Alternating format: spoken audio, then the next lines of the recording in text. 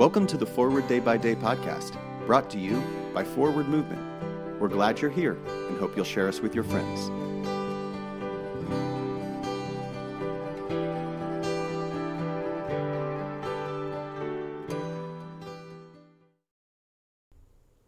Today is Tuesday, August 31st, 2021. Today the Church commemorates the Feast of Aden. Today's reading is from James chapter 2, verse 22. You see that faith was active along with his works, and faith was brought to completion by the works.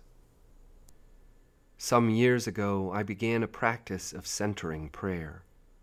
Talking with a longtime practitioner, I learned that the point of prayer was not to have a good prayer time, but to bear the good fruit of love in our lives.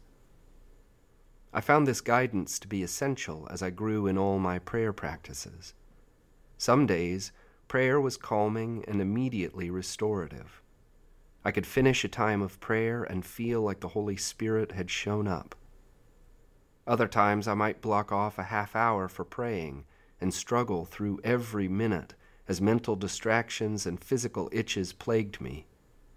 Those days, I was just grateful when my prayer time was over. Either way, taking this time for regular silence before God proved transformative in my life. I was able to be the person I wanted to be with my family, with my ministry, and in all areas of my life. I also could do more, even taking time for prayer, as God gradually removed self-defeating thoughts and behaviors that robbed my time and energy. Pray for the Diocese of Ekiti-Oke in Nigeria. And today's moving forward, try the spiritual practice of centering prayer. Give it at least a week to see if it's a practice that strengthens your spiritual life. I'm Ian Lash, and it is my pleasure to read this month's Forward Day by Day Meditations, written by Adam Trambly. A prayer for times of conflict. Let us pray. O God, you have bound us together in a common life.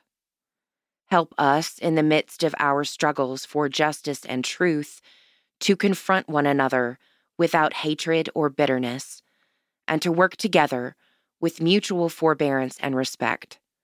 Through Jesus Christ our Lord. Amen. Thanks for spending part of your day with us.